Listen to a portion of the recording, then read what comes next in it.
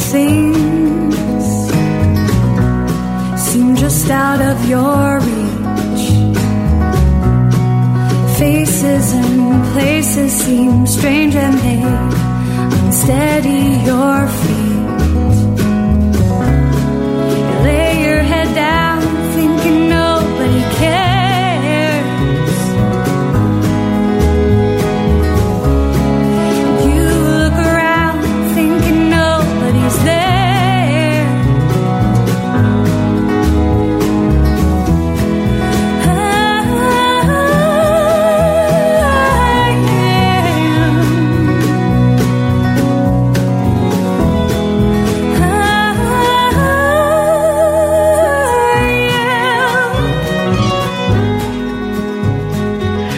Hi, you guys. Welcome back. This is Richard Sachs, your host on Lost Arts Radio, and appreciate your being here very much. We have a friend of ours who's been very busy all the time and still is, and we've been waiting months and months to get her back on. Dr. Sherri Tenpenny. I'm not going to spend time going over a long bio because she has thousands of interviews all over the place, and if you don't know who she is, you can look it up, but this is not going to be a typical interview where she just has to get bored repeating what she said hundreds and hundreds of times, although that's very worthwhile. We're going to go take it a little bit further this time and see what you think. Dr. Tenpenny, I'm going to give us a real quick rundown of where we are now, and then we'll just see where the discussion goes. And thanks for being here. I deeply appreciate it, and it's a treat to see you. Thank you so much, Richard. You know, it seems like time just flies in between things on a daily basis. I mean, it's hard for me to believe this is going into the second week of February already. I mean, weren't we just saying Merry Christmas like about a minute and a half ago? Yeah, I have to check what year it is. Seriously, I get it. Yeah. I get it. So here's what I was thinking, and these are just spontaneous discussions, of course, but I thought a place to start rather than just repeating the usual sequence of discussion points is where we are now. And we're beyond the point of sitting around and doing entertainment or anything like that. This is a serious point of decision for humanity. And it really boils down in spite of all the physical details, it boils down to a consciousness test and, to see where things go in the future. And where we are now, I think, and we'll see what Dr. Tenpenny thinks about that, we've got almost all the power positions in the world infiltrated by dark forces that are following orders from the level right above them and above them and above them. And it goes up to a place where it's not about money. It's about what really looks to me still like a ritual sacrifice of the whole biosphere, not just humans. And it needs to be turned around before it goes any further. And we can look at basically what's happening now in the current state of affairs. But it's really up to us. We've been walking around thinking that we're helpless. And that's part of the programming and the hypnosis. And that can be broken. So time is really valuable at this point. We're just saying how fast it goes by.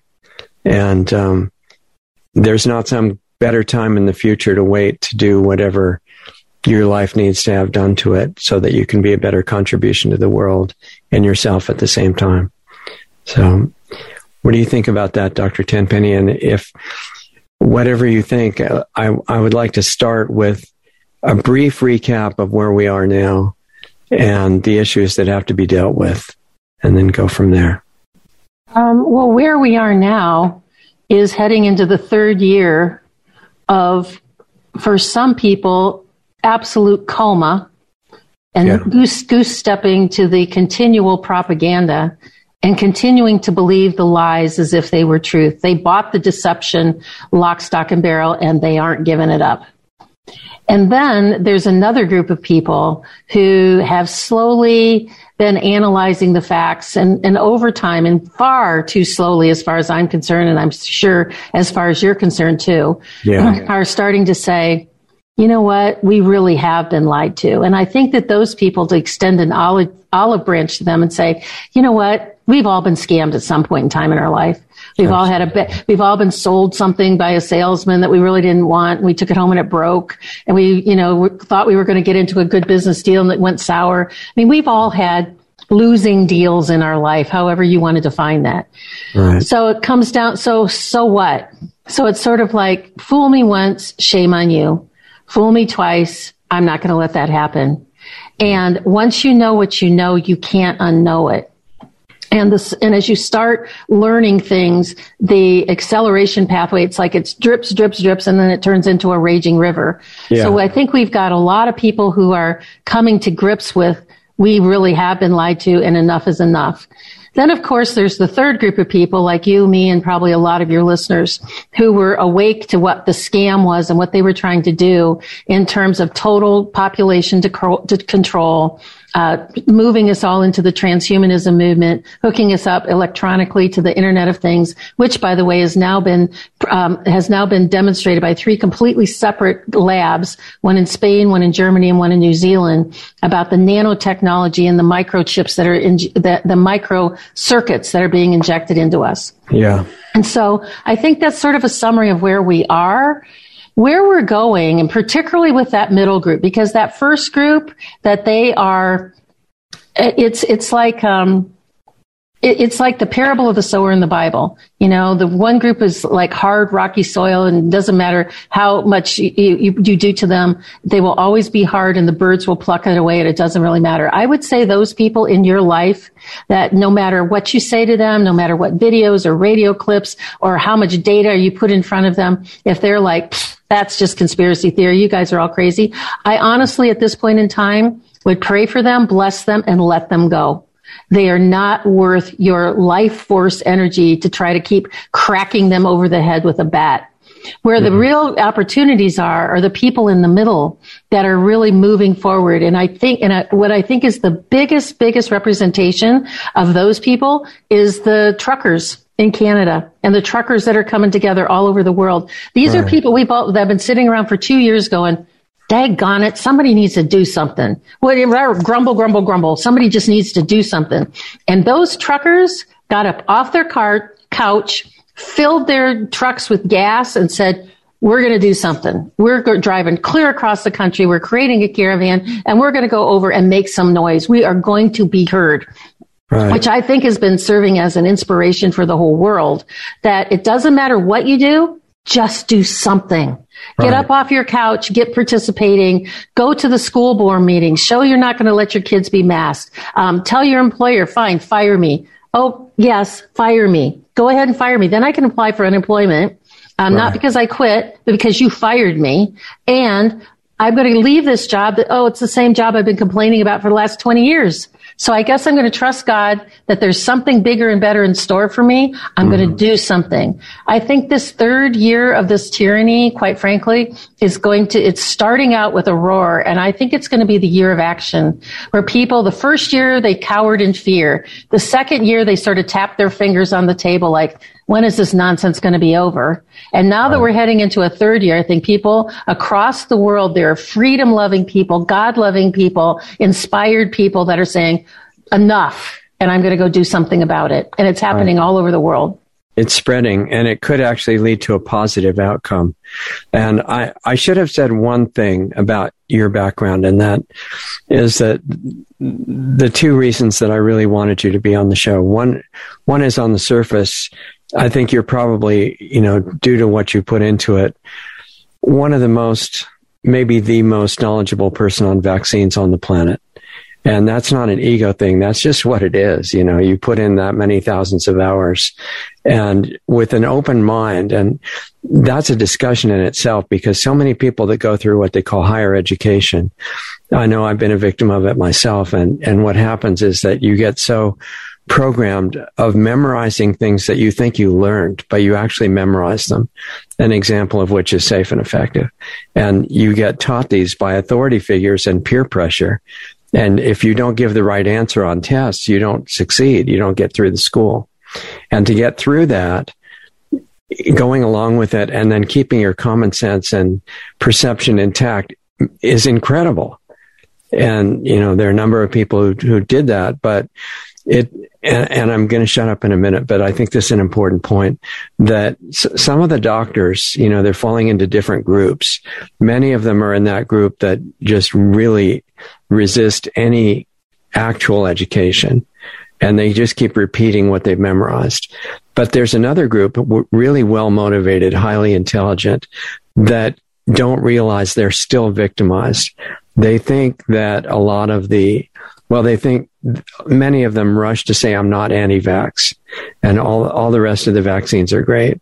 But this one has a problem. But the science of vaccinology is proven and, safe and effective and safe from polio and all that stuff.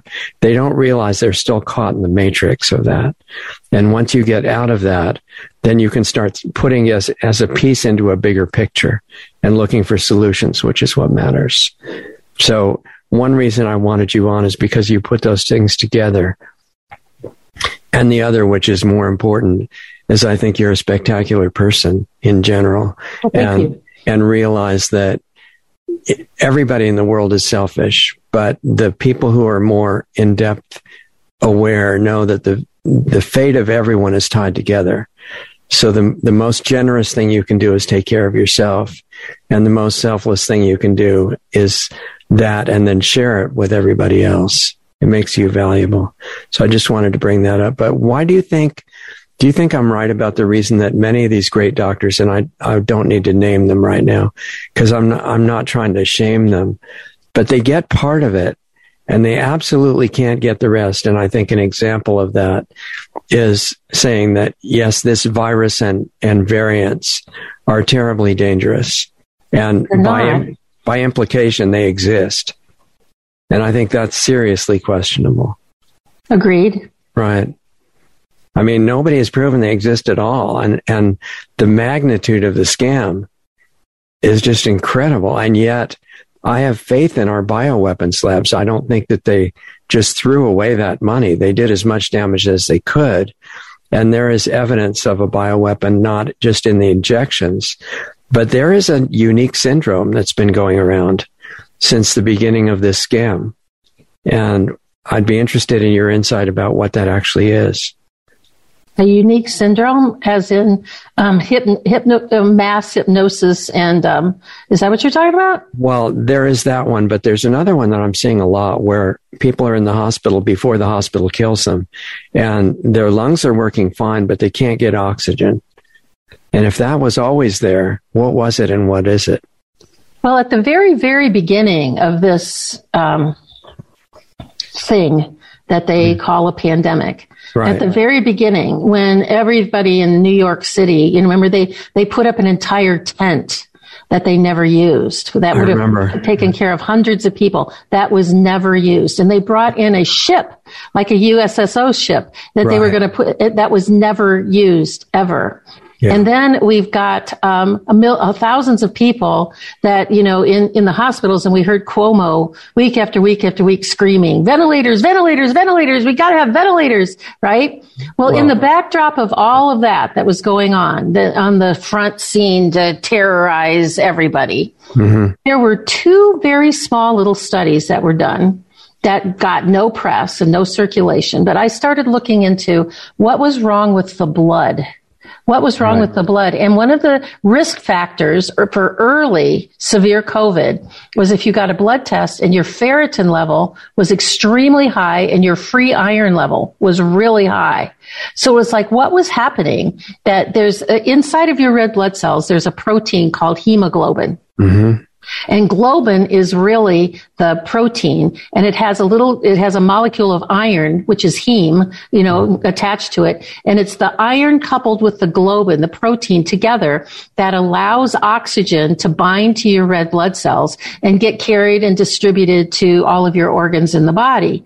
Well, something was clipping the iron off of the globin. So if you don't have iron and globin together, you can't carry oxygen through your body. And I was trying to figure out, what was it? Was it the virus, this virus that kind of acted like a parasite because it responded to hydroxychloroquine and ivermectin? What really was causing that to clip aside? And one little study came out, one tiny little case report that that somebody else was thinking like I was. And when they had these patients that came in that were struggling to breathe, that they couldn't breathe, instead of giving them putting them on a ventilator and trying to force more oxygen into their lungs, they gave them 2 units of packed red blood cells. They gave them 2 units of blood, packed red blood cells, but that had normal hemoglobin in it, and all their symptoms went away. So their lungs were working fine in putting oxygen into their body and getting rid of carbon dioxide. But the carrying capacity, the thing that picked up the oxygen and took it to your blood, was not working correctly. It was the red blood cells that were broken. And when we put the red blood cells in, normal ones, it picked up the oxygen and took it to the various parts of the body. So the question is, what was doing that, right? Yeah, and 5G can do it. 5G vibrations can do it. Parasites can do it. I have an entire folder of stuff that I was going to dig down and dig through.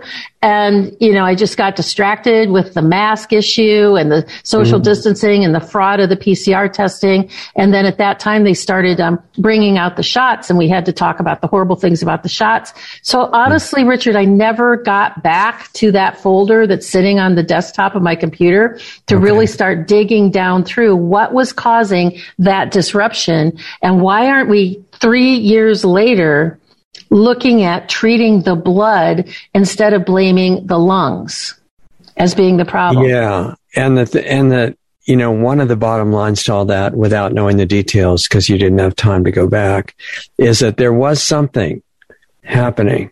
I don't think there's any evidence it had anything to do with the virus, but there was something going on enough to get the initial panic started. It wasn't only the newspapers. And it was interesting, I thought it might be connected with 5G too because of the effect on oxygen molecules of 5G. But the reason I dropped that is because the people that were given hydroxychloroquine and ivermectin were cured, and then they were released into a 5G environment, and they were still fine. Well, I don't think that that's going to make them be just fine. I mean, you said a 5G free environment? No, 5G environment where there was still the 5G blasting out, but after they got the treatment, the good treatment, they were okay. They didn't immediately have the same thing happen. Well, I don't, there's more and more studies there's been a ton of studies showing the problems with 5G. Yeah. And recently there have been several studies I've seen, quite long papers actually, like 14, 15 pages long, which is pretty long for a journal article, showing what 5G can do. The concern I've had is like all the people that go into the hospital, they can't breathe, they get a CAT scan of their lungs, and the doctors go, it's a ground glass appearance. We know it's COVID pneumonia. Right. I just want to strangle somebody because it's not, you've taken no sputum samples. You've done nothing but swab their nose and said, oh, it's positive, which, as we know, for the most part means nothing. Right. The ground glass appearance is really an autoimmune inflammatory reaction. And these people should be treated, these very, very sick people in the hospital, with very high doses of steroids.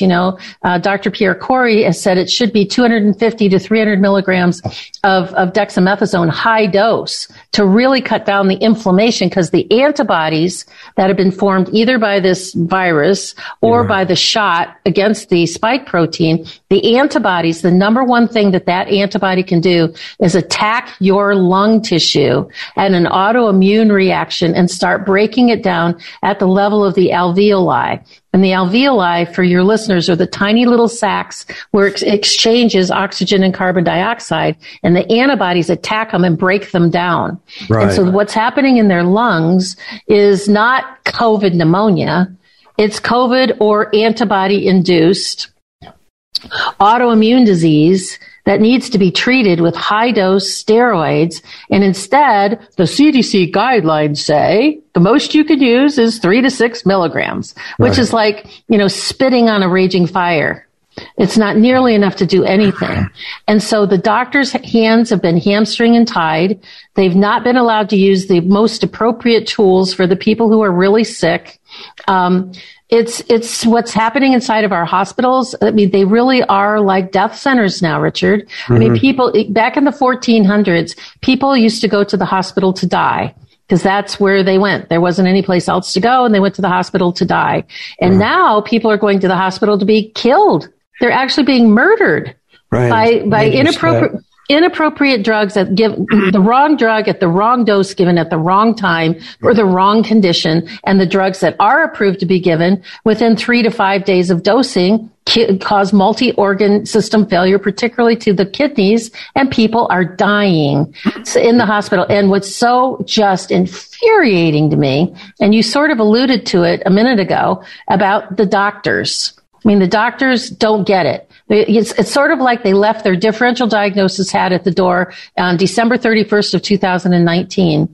And for your listeners who don't know what differential diagnosis, what that technically means, it means if somebody presents to your clinic or to your emergency room with, say, a symptom. And so let's say the symptom is shortness of breath. Right. There can be a long list of things that can cause shortness of breath. Is it your lung? Is it reflux? Is it something to do with your heart? And a long list there. As a physician, what you're taught to do and you're educated to do is make as long a list as possible of what the possible cause is for that shortness of breath. And then you rule it out until you make the diagnosis of what's causing it. That long list and then narrowing it down to the thing causing the shortness of breath is called differential diagnosis. Doctors don't do that anymore. Everything is COVID. It doesn't matter. You can have a gunshot wound to the head. It's COVID. You know, it's like they just don't do it anymore. And they're not willing to. And the other thing they lost in 2019 was not only their ability to do differential diagnosis and do appropriate diagnostics to get to the right diagnosis and then the correct treatment. They've lost their ability to have critically thinking. And I think a lot of them have become illiterate. They don't know how to read anymore. They just can't read. Give credit to the educational system for that, I think. No, you have to give credit to the brainwashing that has occurred amongst physicians. And quite frankly, in my opinion, it's all money driven. It's all economically driven. And, because, CMS, Centers for Medicare and Medicaid, if someone goes in the hospital, they treat them with remdesivir and they do not treat them with ivermectin. Then when they die, because they most likely will, that CMS will look at their hospital bill and give the hospital a 20% bonus. Because they died of COVID. Because they died with remdesivir and without ivermectin. And that the diagnosis was COVID. Yeah, and you could put COVID down for anything. Right. And I think you need to, give credit to the ventilators too. They're not drugs, but they do a really good job of killing people in a lot of cases. But who puts them on the ventilator? People just don't walk in and stuff a tube down their throat. It's the doctors who prescribe the ventilator. Doctors are told in a lot of cases what to prescribe in what condition too, right? They're following a prescribed standard of care. They are practicing what we call algorithm-driven medicine. If yes, do this. If no, do that. And it goes all the way in. That's all there is to it. Don't think outside the box. Don't try to do something different, like give packed red blood cells, like give oral, hydrogen peroxide nebulizer treatments, or budesonide treatments, or to get people medications. I mean, we've got doctors that have been stopped and discharged and fired because they're W-2 wage earners by hospital systems because they want to give their patients the appropriate drug that they need. Yeah. Dr. Paul Merrick's story is so heartbreaking. They stopped him from treating 6 patients in the intensive care unit, and he stood by and watched them die. This is a physician who's been an intensive care doctor for more than 40 years, knew the right things to do with these patients. The hospital prevented him from doing them, and he watched his patients die, one of which was a 31-year-old woman with young children. And he told that story at a roundtable presentation that was put on by Senator, in Washington, D.C. Ron Johnson? Ron Johnson's roundtable, exactly. Yeah. So it's... Remember in the Nuremberg trials, this big issue about just following orders came up. Yep, just following orders. And it seems like that's what's going on all over the place at all the levels. Yep, and the doctors, I give them no mercy. Because they, when Ron Johnson said to Dr. Peter McCullough, when Peter first approached Senator Johnson about having this hearing, Ron Johnson said to Peter McCullough, where are the physicians? Why? I want them to come out swinging. Right. And instead, they hide in their corners. They disparage patients. They refuse to give appropriate treatment. We've got hospital systems who are now suing patients because the patients want to be involved with their loved ones' care. What country are we living in that a hospital system would hire lawyers to sue patients, families, because the family wants to have a say in their care? Right. And there's an analogy between the doctors that you're describing that go along with it and the police that follow orders to beat up people because they don't have a mask on. Yep, exactly. Or forcibly put them on the ground and forcibly inject them. Yeah, that's been done, right? Yep. There's some incredible videos of that happening. Yep. I think the first ones were in patients that were mentally compromised with certain conditions, and they were being held against their will. And several people would hold them down, and somebody would inject them. It was unbelievable. And now they're going after our children. Yeah, babies. In fact, pregnant women. NVIC just put out an email this morning, I think, that warned people that they need to sign this petition not to let them do it to under 5-year-olds. To under 18-year-olds. Yeah, but I think they were specifically in this email saying don't let them do it under 5 years old. And but you know that we've got dead 5-year-olds now, too. Yeah. And when I first heard that they were approving this to give to children 5 years of age, Richard, one of the things I said was, well, maybe, just maybe, 6 or 7 million dead first graders will get somebody's attention.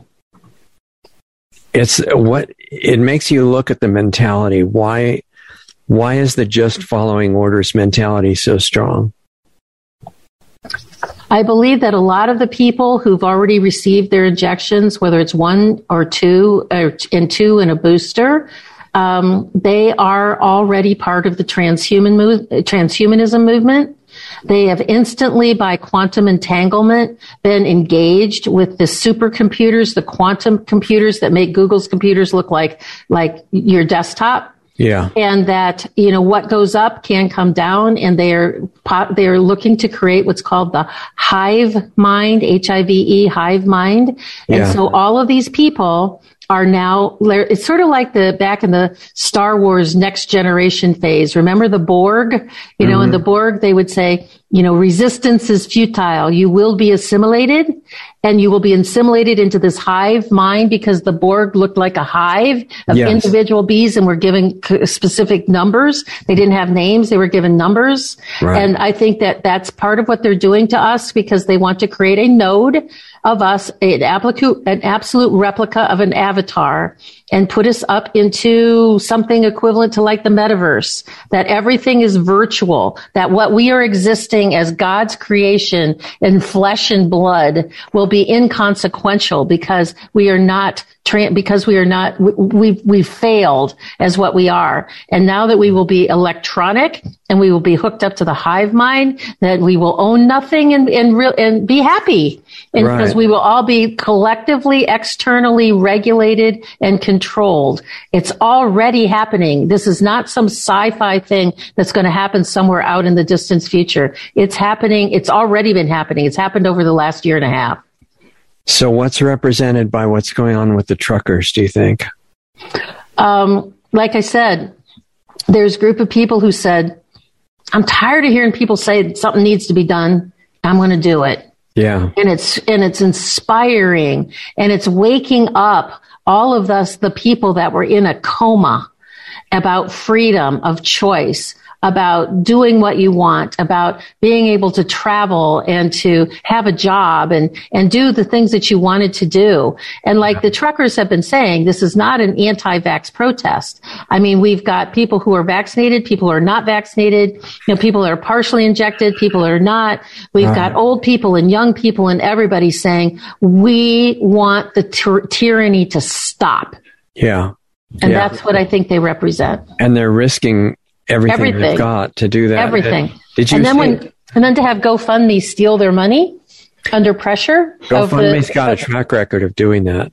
Yep, I know. They stole the money they were raising money for the border wall across the southern border. They had money they stole from that. They've stolen money from raising money for people that have that are trying to get an organ transplant. Right. I mean, they are a nefarious, awful organization. Awful. Yeah. John Rappaport sent out an article today that investigated the background of GoFundMe.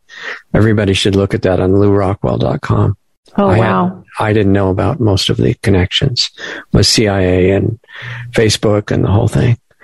So did you see the recording in the last day or so of the city council in Ottawa and how they were describing the truckers and making them into terrorists and insurrectionists, similar to the January 6 million people that went to Washington? And they're saying that they're making it impossible for good citizens to go to work and go outside their house and everything. And it's a showdown now between the government reading those scripts and the truckers. Yeah, I did not see that, but it doesn't surprise me. And I have heard little things about, they're stealing the gasoline for the truckers. And they're saying that the truckers are taking food from the homeless people, except the trucking industry, the head of the trucking industry shipped in 40,000 pizzas and the ovens to bake them in. And we're giving food to the homeless. I mean, it's really just, I think that the more that they do this stuff, Richard, it says in the Bible, all things that are hidden will come to light. Right. And I think that all of this dark, nefarious stuff is going to come to light. It's going to. And the more that people see that are supporting the truckers and what they've done all over the world. I'm telling you, when that trucker convoy first started, I don't know how many of those little videos I watched. A bunch. Yeah. I mean, some of them were longer than others. Some of them were on TikTok that were just, like 2 minutes long. I cried tears for joy. Literally. It's like I could well up right now. Every single one of them just so inspired me. The videos with the little kids telling the truckers thank you. All of those, and the truckers talking about things, and just watching the trucks go down the street, just to see them were so inspiring. It brought tears to my eyes, every single one of them. And so I thought, what is making this so emotional for me? It's that who would have ever thought that blue collar right. truckers would be the ones that would stand up for everybody in the world. And we did an interview on our podcast with one of the organizers on the first day when they were headed for Ottawa. And I said that to him. I said, it's just so amazing in a good way that it's truckers, that are doing this, that are standing up for the world. And he said, well, truckers are kind of an unusual lot of people. He said, we're kind of loners, we spend hours and hours on the highway by ourselves for the most part. We're independent. We like to set our own hours. We like to do things that we want to do. We don't like to be told what to do. And so as a collective, as a group, he said, I think that we represent the pioneer spirit of people that from all over the world that want to stand up and just live their life and just be left alone and put government back in the box that it belongs in the limited capacity of what government is supposed to do for us, instead of being this tyrannical, all-controlling thing. It was very inspiring. In fact, if anybody wants to listen to that interview, you can go to my channel on CloutHub. We have a CloutHub. I'm really promoting CloutHub for everybody. It's never censored. It's never taken down. It's sort of a combination of Facebook and YouTube and a little bit of Instagram. You can do messaging on it. They're constantly expanding and making it bigger. In fact, CloutHub just raised over $2 million for the truckers after after GoFundMe took their money. So they set up a campaign and raised over $2 million. I know Jeff Brain pretty well. He's the CEO of Cloud Hub, and I really like that channel a lot. We do live broadcasting every Monday morning on Cloud Hub, and we actually do special broadcasts. So we do every Monday, Tuesday, and Thursday, we do live casts on Cloud Hub. And the interview that we did, if you just go to Cloud Hub and you just look for Dr. Tenpenny for my channel, you'll see the interview that I did with one of the head of the truckers organizations over there. Cloudhub.com? Clout Hub, Clout, Clout, CLOUTHUB, clouthub.com. Okay. Set up a free account. Okay. All you guys that got stuff all over YouTube that's constantly being threatened or taken away, taken down, move it all over, upload it into Cloud Hub, and you'll never lose it, ever. I wonder if we should have the head of Cloud Hub on as a guest and promote it.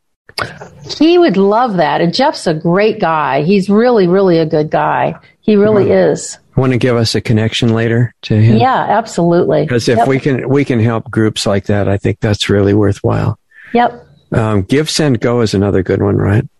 Give, Send, Go, yeah, because they're separate. That's when I donated quite a bit of money to the truckers, and that's where I donated my money. Was to Give, Send, Go. Yep. Yeah, they were under a DDoS attack a couple of days ago for doing that, I think. Everybody is. It's all over the world. Our servers that house our boot camp and Learning for You, which is our educational portal, and all the things, it's constantly under attack. Yeah. Huge under attack at the DDoS level, which for people that don't know, it's like the highest level of the internet. There's only 8 servers that are that big. It's technically 8 servers that kind of control the world. And so the servers that come underneath them are constantly building a fortress to keep from being shot down by the attacks. Overwhelmed.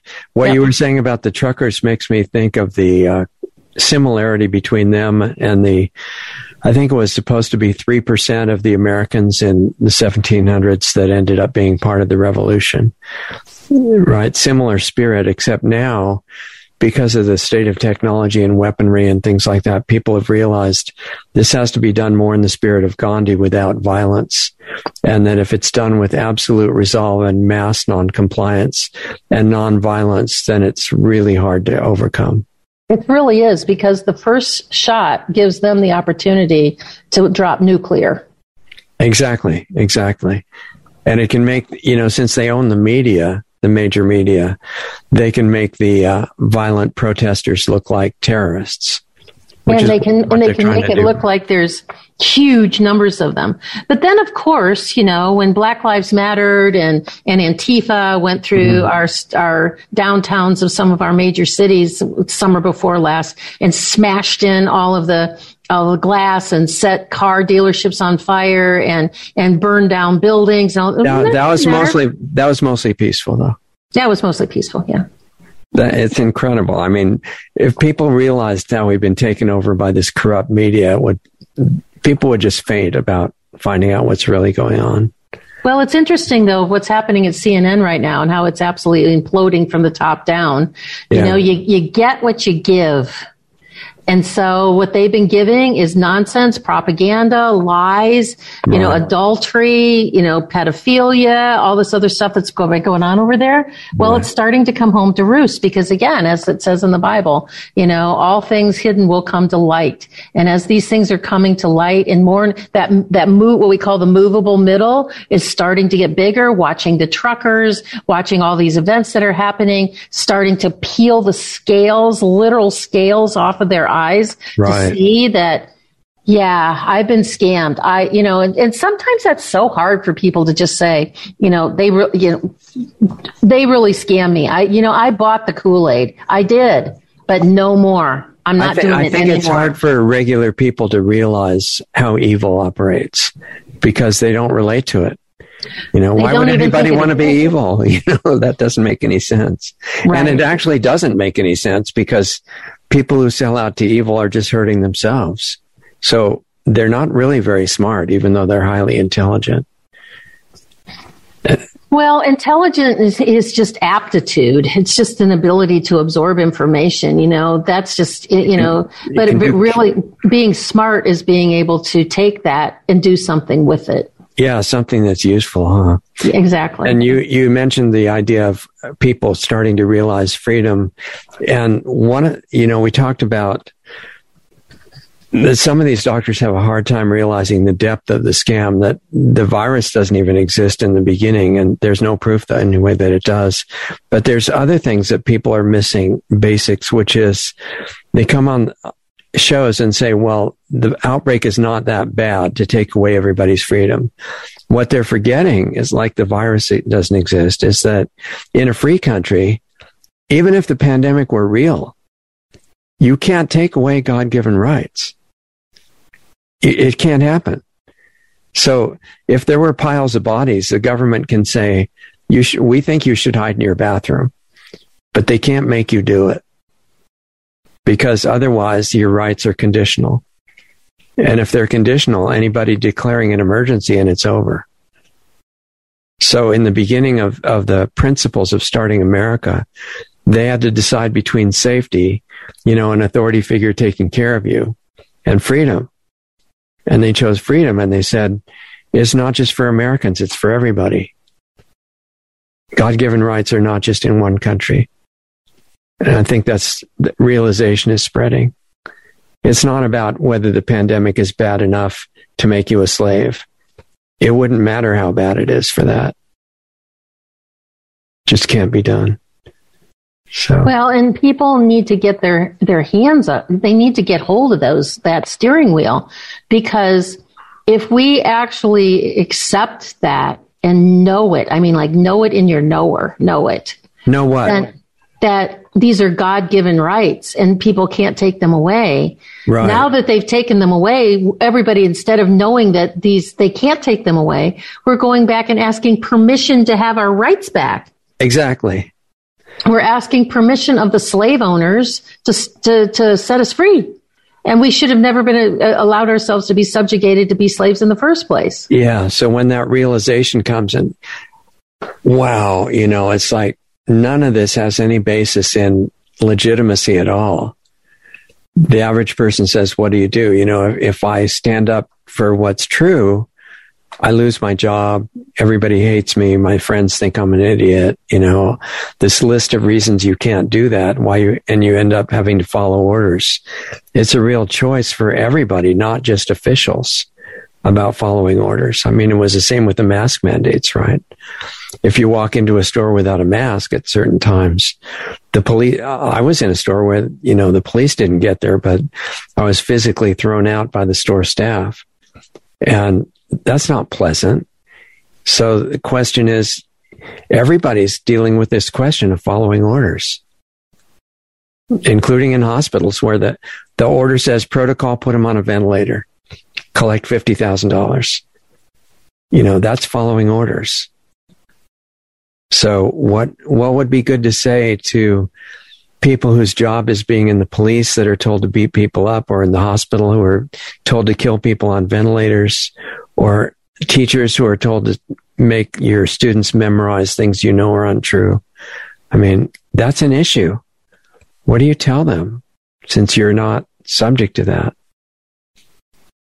It's all about the individual deciding that I'm simply not going to do that anymore. I'll tell you a quick story this is a true story. This happened just yesterday. Okay. To a friend of mine who was called for jury duty.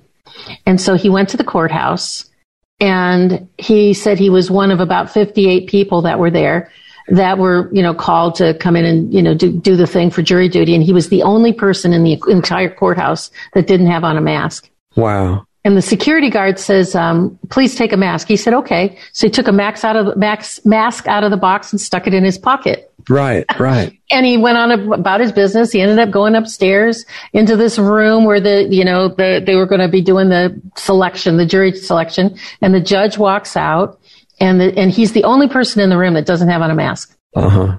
And the judge walks out and gives like a 10-minute kind of lecture or presentation or something about how many people had died for the freedom to be able to have a right to a trial by jury and to be judged by a set of your peers. And we should be grateful for all these people that died for this. And then, oh, by the way, these are the rules for the COVID protection rules for the courthouse. This is your slavery protocol. Right. And so my friend who's standing there, he's probably 6 foot tall. He's a trim guy, but he's standing there and he doesn't have a mask on. And the judge said to him, he needed to put the mask on. He said, okay. So he puts the mask on when the judge does this whole tyranny thing and given him the rules about the courthouse. Mm-hmm. And then at the end of it, the judge says, does anyone here have a problem with anything I said? He raises his hand. He takes off his mask and he said, Judge, I think it's really important. I agree with what you said about that we should all be grateful that we have the right to a trial by jury. And if I were ever on the wrong side of the law, I would hope that I would have that privilege to be able to be tried by my friends. He said, but do you not see the conflict and the irony of you talking about the freedom to have a trial by jury, and yet we don't have the freedom to wear a mask or not? Don't you see the irony in that? And she said, I'm not going to rule on that. He goes, but I'm just asking a question. You asked if you had any problem. And she said, do you have a problem with wearing a mask? He says, in fact, I do. She said, are you going to violate a court order if I order you to put on this mask? And he said, well, I was standing there thinking, well, I'm all in now. I guess I just better he said, I don't know what's going to happen. I may get thrown in jail. He goes, yes, I will violate that court order because I believe I have a freedom to choose and I choose to not wear this mask. Right. And she said, okay, so you're dismissed you're dismissed. And so he walked out. And so I said to him, he said, big win, and I said, there were 57 other people in that room that you planted serious seeds. I said, I wonder how many people after you walked out said, I'm not wearing a mask. I'm not going to wear a mask. I'm not going to wear a mask. And got actually kicked out of the room. How wonderful. Just imagine if it had happened quickly and everybody else in the room had taken off the mask while they were talking. Yeah, exactly. Exactly. Well, I think they were waiting to see if the bailiff came and cuffed him and hauled him off to jail or something. Exactly.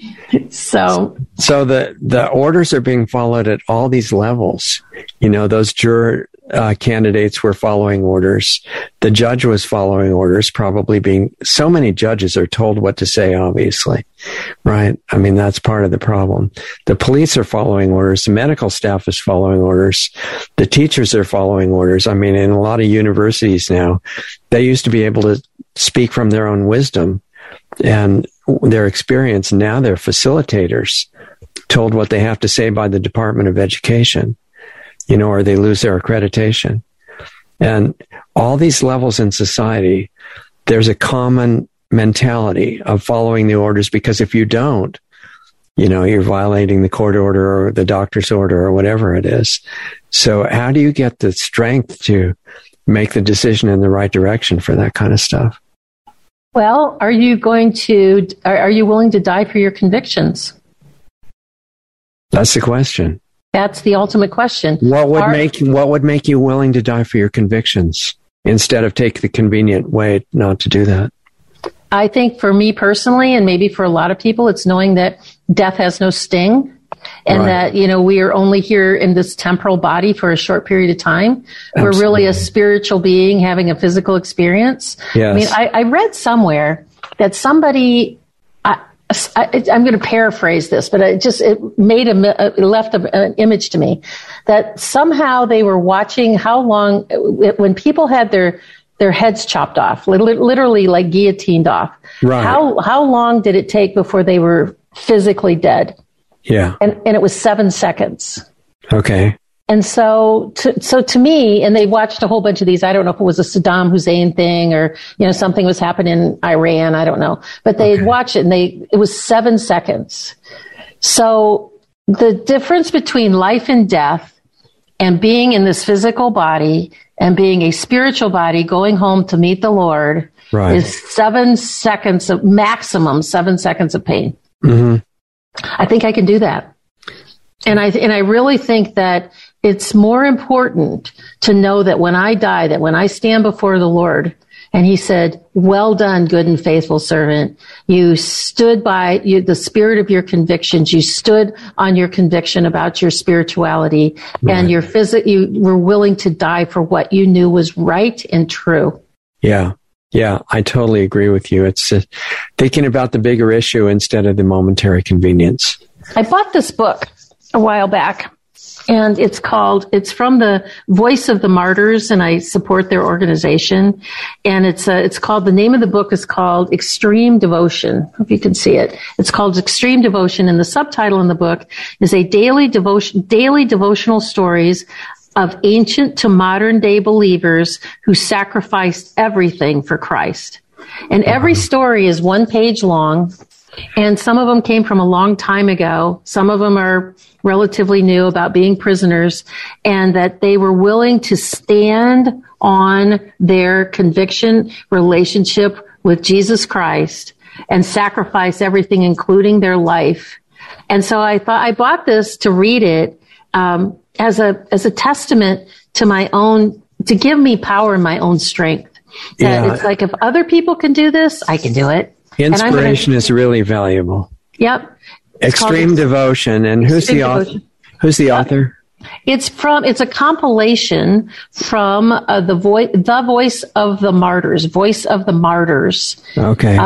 It says over 1 million in print in 36 different languages. It's an international bestseller, and it's just an inspiration. Just an inspiration of, like, it sounds incredible. To me, it's sort of like, I feel like if, I was just watching a video yesterday somebody sent me, was talking about FEMA camps and, COVID camps. And if we get to the place where they are going to be arresting us, I thought, I need a little human inspiration. Yes. I certainly get my spiritual information from the Bible, but a little human inspiration goes a long way. It's super valuable.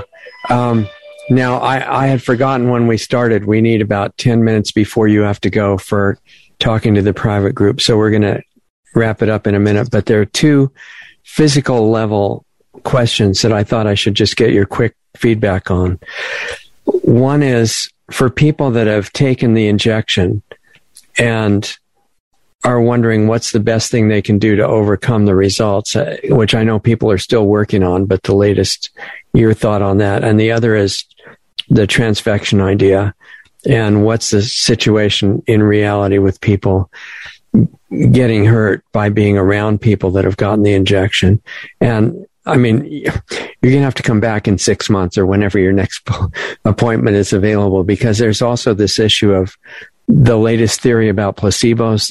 Within certain different lots, there are some that are designed within a certain company, whether it's Pfizer, Moderna, or whatever, designed where they're going to have a bad reaction right away that can be seen. Others that don't, which they're assuming is a placebo, which I think is a mistake. I have more faith in those companies that they don't waste a chance to kill people if they have it. And issuing all these placebos would really be, counterproductive in their mind. But anything you want to say on any of those 3 points? It has to be really brief, and then we'll go to the other section.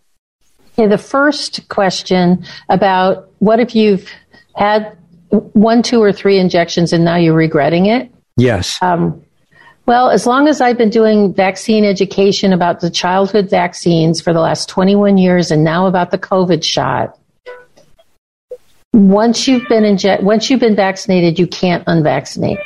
Once you've been injected with this product, you can't get it out of your body. It's a genetic modification technology that was designed to change your God-given genes. And there is nothing at this day and age that we know of so far, and I always leave that caveat open. There might be something forthcoming, but there's nothing that can that can reverse it. Nothing. Now, you can do detoxes and change your diet and, do things to kind of mitigate the graphene oxide and the graphene hydroxide in your system. You can try to get rid of some of the nanotechnology lipids out of your system. But once you've been injected, you can't uninject. Period. Right. And what about the transfection or, that type of thing issue? We call it, transmission. And they really do believe it is an exosome now, an exosome of the spike protein. So the spike proteins in your system, they get a little lipid coating around the outside of them called an exosome, and it can be droplet transmission by contact. Okay. And it's real.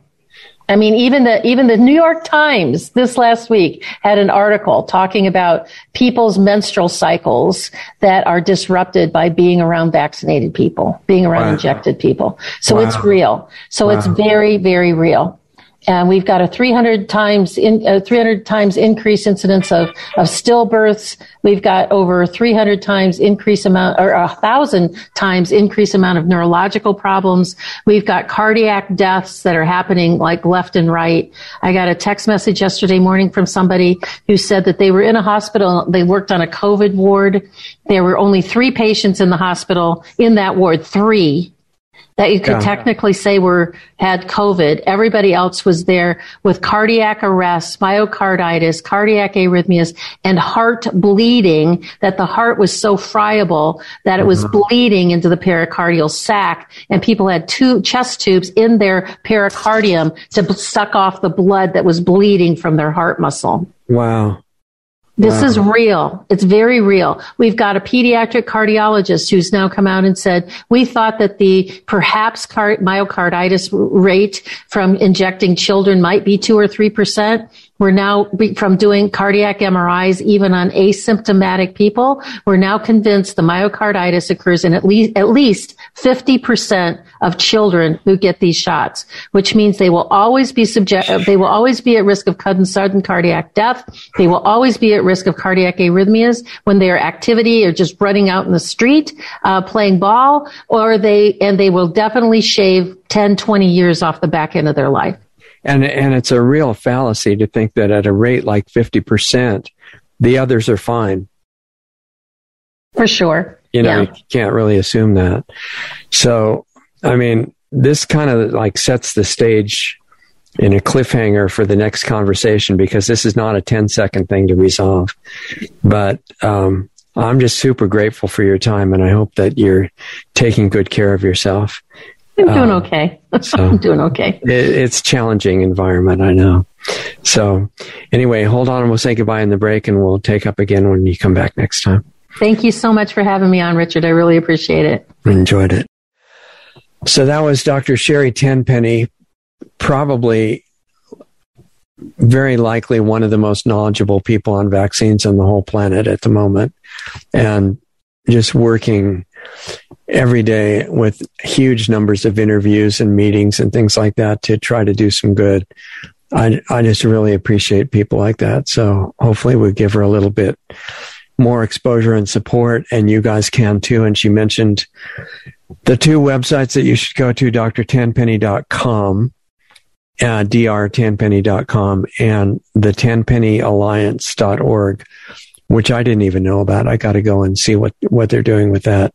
And we're going to follow up with trying to have somebody from the new healthcare system that she's putting together on the show so we can tell you the details. Maybe there's ways to get involved in that, but it's going to be spreading all over the country and maybe further, I hope. People in other countries need to do something similar. And the book that you mentioned, Extreme Devotion, is really relevant because it was about people like in the American Revolution, except now. And I guess back all through history that have had to make the choice that we're all having to make now between convenience and being true to ourselves, and what would be the real spiritual priority and value in the decision. And we've been trained for convenience as the top priority. It doesn't really work out well as far as the long-term results, sometimes even the short-term ones. So it's like being aware of a choice comes up, you stop and say, what is the choice really about? What would be the right thing to do? And that, it sounds like that's what that book is, just full of examples of people who did that with the right priorities. So want to get a hold of that book. I think that's the main message, and we'll have to have Sherri back as soon as we can. She's talking about some things that need further discussion. Transmission from people who are already infected. I still have I don't mean infected, I mean injected. And I still have hope that the millions of people who will be realizing, oh, maybe the shots were not a good idea, that there will be ways to heal them. So anyway, sorry for the phone background noise. I have to leave this on for emergency stuff right now. Anyway, that was Sherri Tenpenny. You might want to listen to some of that more than once. There's a lot of important stuff that she shared. What else? If you want to see where we're on the air and not censored, go to lostartsradio.com/live, and it's got the connections to the audio and the video channels that we're on. Stay in touch that way, and some of them are in danger of disappearing if they're big, but we're going to keep going as long as we can on all the platforms that are available. And if you want to help us stay on the air, we're not doing commercials at the moment, so we have a donate button on lostartsradio.com and a subscribe star link, both of which work. And remember, this is our Sunday show.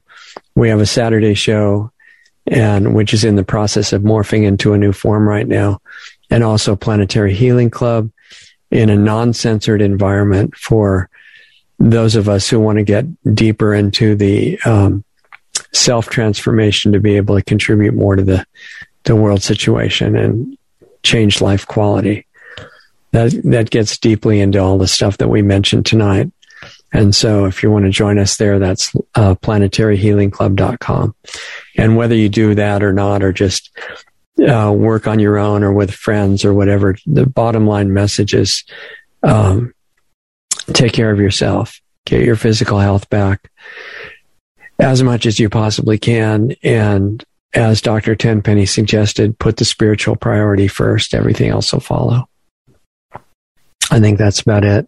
So have a good rest of the weekend. I really appreciate your participation and support, and take good care of yourself.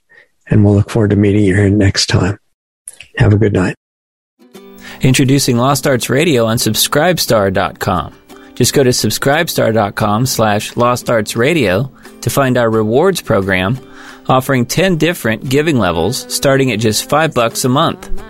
We offer incredible value for any rewards level, from extra monthly interview videos not available publicly to subscription-based Planetary Healing Club videos once, twice, or 3 times a month, to private counseling sessions with Lost Arts Radio host Richard Sachs, to tech help with me, Doug Diamond.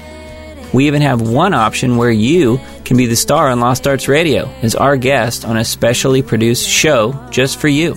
We conduct an interview with you and broadcast it to our growing network and listenership. Our Subscribe Star levels are one of a kind and offer great rewards for any budget. Please help support Lost Arts Radio. We can't do it without you. With increasing censorship on many of our channels, we really need your support today to keep doing what we're doing. As Richard says, we're not even at survival level yet. Lost Arts Radio has 3 weekly shows. Lost Arts Radio Live each Saturday night at 7:30 Eastern, 4:30 Pacific, which is a live stream currently on multiple platforms in case we get banned from some of the larger ones. Right now, we're on Facebook Live, Twitch, and DLive. You can access these broadcasts by going to www.lostartsradio.com/live for all the links to those channels. The Planetary Healing Club meets right after Lost Arts Radio Live at 9 p.m. Eastern, 6 p.m. Pacific on Saturday nights. And our Sunday show with guests airs at 9 p.m. Eastern, 6 p.m. Pacific on Sunday nights on our Blog Talk Radio channel, our YouTube channels, Facebook pages, and on Brighteon. Be sure to sign up for our free email list just in case we do get banned on big tech's platforms. It's just a matter of time, really. They don't like the stuff we talk about, and they do not want the truth out there. In fact, they have already attacked us numerous times. Join our free email list so we can let you know where we are and how to access our shows. The sign-up button is right on the top right on most pages of our website. The best starting point for all things Lost Arts Radio is our main site, lostartsradio.com, where you can find the hottest news selection videos that we curate just for you. Those are on the homepage and added to daily, as well as articles and breaking news about information you really need to know. Our show archives, the 10 most recent shows, are right on our homepage, as well as our Blog Talk Radio page at blogtalkradio.com/LostArtsRadio, or just click the All Things Radio Show tab right on our website.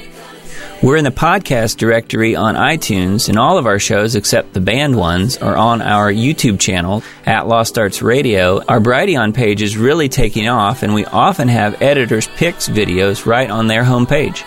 Visit brighteon.com/channel/LostArtsRadio. On our site, you can also access our free listener forum as well as sign up for the Planetary Healing Club, which is just $25 a month, where you get private access to a one-on-one interaction with host Richard Sachs and myself and the other club members who participate live. More info can be found at planetaryhealingclub.com. We're providing solutions in there to make the world a better place. Come join us. Stay tuned, because up next, you'll get to hear a really great song by an independent artist that we're doing our best to support. Go to lostartsradio.com/music for the full list of all the great songs and bands that we spin on our audio-only podcast shows.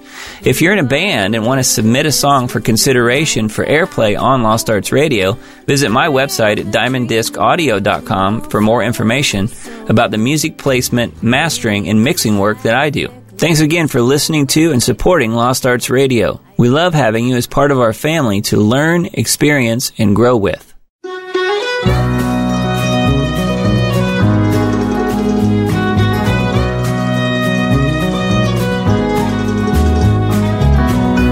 The most wonderful things seem just out of your reach. Faces and places seem strange and they unsteady your feet. You lay your head down thinking nobody cares.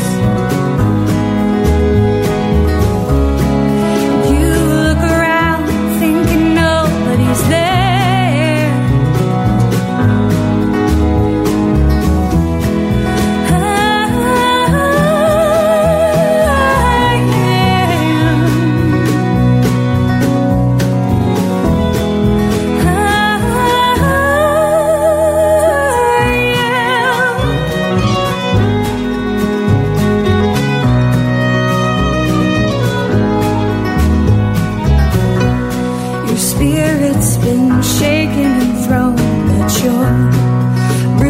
Stronger than you think. I'll help you weather the storm. It's all right.